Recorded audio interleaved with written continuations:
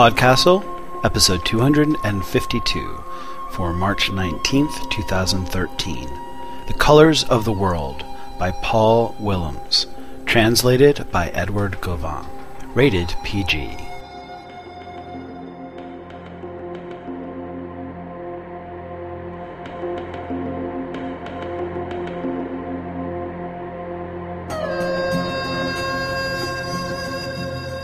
Good evening, fantasy fans, or good morning, good afternoon. Whatever it is, wherever you are, welcome to PodCastle. I'm Wilson Fowley, and I've been granted the privilege, once again, of guest hosting. Heck, I even get to do the closing this time. When I found that this story is about the sea, I thought I'd talk a little bit about how, so many stories have been written about the ocean, and how humans have an ambivalent love-hate relationship with the sea, and all that. But really, if you've been listening to PodCastle for any length of time, you've already heard many excellent sea stories, and have probably had all of that described to you already. And if you haven't been listening all that long, well, you still have those excellent stories and their introductions just waiting for you to listen to them, and why would I spoil that for you? But it did occur to me that I'm not sure I've heard any of the introductions talk about one particular reason why the ocean is such an ambivalent partner with us, giving us such rich fodder for stories. The ocean is the ultimate unknowable. Even outside of fantasy, in the world of science, there's much more we don't know about what goes on under the surface than what we do know. And that's scientists. For the rest of us, the ocean is literally unfathomable. Our minds don't process even just the kinds of distances involved, either down or across. So it's no wonder that we're uneasy around it, and that our stories reflect that. Today's story is Colors of the World by Paul Willems, as translated by Edward Gauvin. It has previously appeared in a recent issue of Scheherazade's Bequest, and Gauvin has also published Willems' work in Tin House and Subtropics. Paul Willems belonged to the final generation of great francophone Belgian fantasists of Flemish descent. He published his first novel, Everything Here is Real, in 1941. 3 more novels, and toward the end of his life, 2 collections of short stories, bracket his career as a playwright, for which he was best known in his lifetime. Donald Friedman's translation of his late novella The Drowned Land was nominated for the Dublin IMPAC Literary Award. His translator, Edward Gauvin, is winner of the John Dryden Translation Prize and a Clarion alumnus. He's received fellowships and residencies from the NEA, the Fulbright Program, the Centre National du Livre, and the American Literary Translators Association. His volume of Georges-Olivier Château-Renaud's selected stories, A Life on Paper, won the Science Fiction and Fantasy Translation Award. Other publications have appeared in F&SF, Postscripts, Conjunctions, Pseudopod, Pen America, and, in December 2010, PodCastle, with his translation of Château-Renaud's The Beautiful Coal Woman. In addition to being contributing editor for Francophone comics at Words Without Borders, he translates comics for Top Shelf, Archaia, and Self-Made Hero. Our reader today is Marguerite Croft. Marguerite is a Bay Area technical writer and fiction author, and graduate of the Clarion West Writers' Workshop. Her fiction has appeared in places like Say and the anthology Flushed, Women Writers Take on Menopause. Marguerite's voice has been heard several times on PodCastle, most recently for T.A. Pratt's Little Better Than a Beast. You can follow her online at albionidaho.livejournal.com. So, go sit at the window that doesn't look out on the sea and enjoy the story.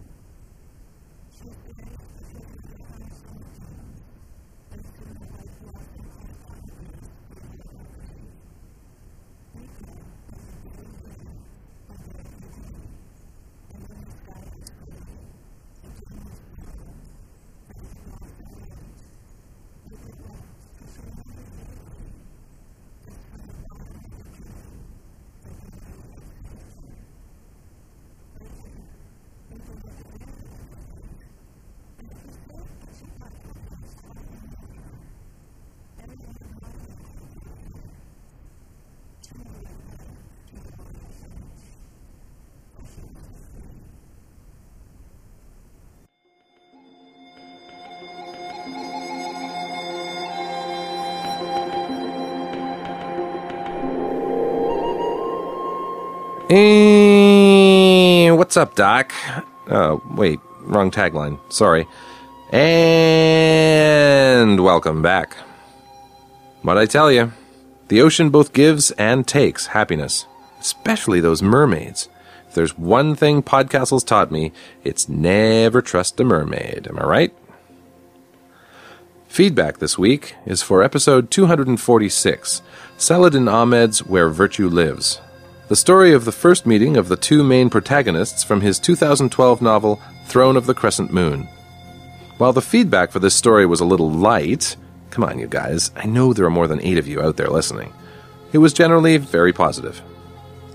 The closest thing we got to a negative comment was from Unblinking, who said, it had some good action, good characters, the slicing and dicing of ghouls.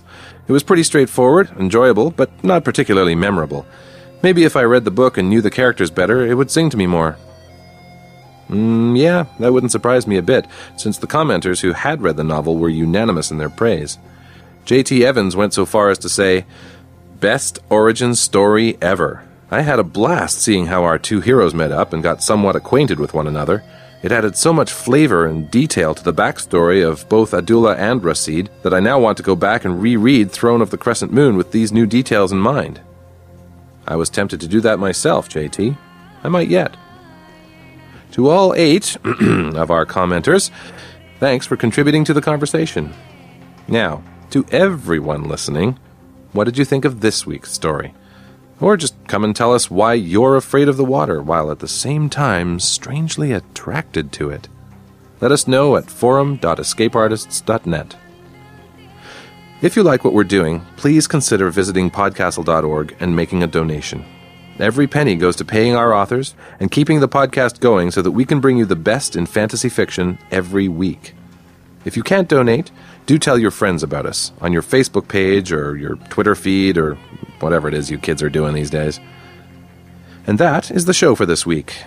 On behalf of everyone at PodCastle, Anne Leckie, Peter Wood, and your editors Anna Schwind and Dave Thompson, thank you for letting us share another story with you, and my own personal thanks to them for another chance to host. PodCastle will be back next week, internet willing. Until then, this is Wilson Fowley for PodCastle, reminding you that if you want blue hair, you really should just get some dye. PodCastle is a production of Escape Artists Incorporated and is distributed on a Creative Commons Attribution Non-Commercial No Derivatives license. Share it, but don't change it or sell it. Our theme music is by Shiva in Exile. You can find them at magnatune.com. And if you like science fiction or horror, be sure to visit our sister podcasts, Escape Pod and Pseudopod. And if you enjoyed this episode, tell a friend, or post to your blog about it, or consider donating via the PayPal link on our site. Maya Angelou said, I've got a magic charm that I keep up my sleeve. I can walk the ocean floor and never have to breathe.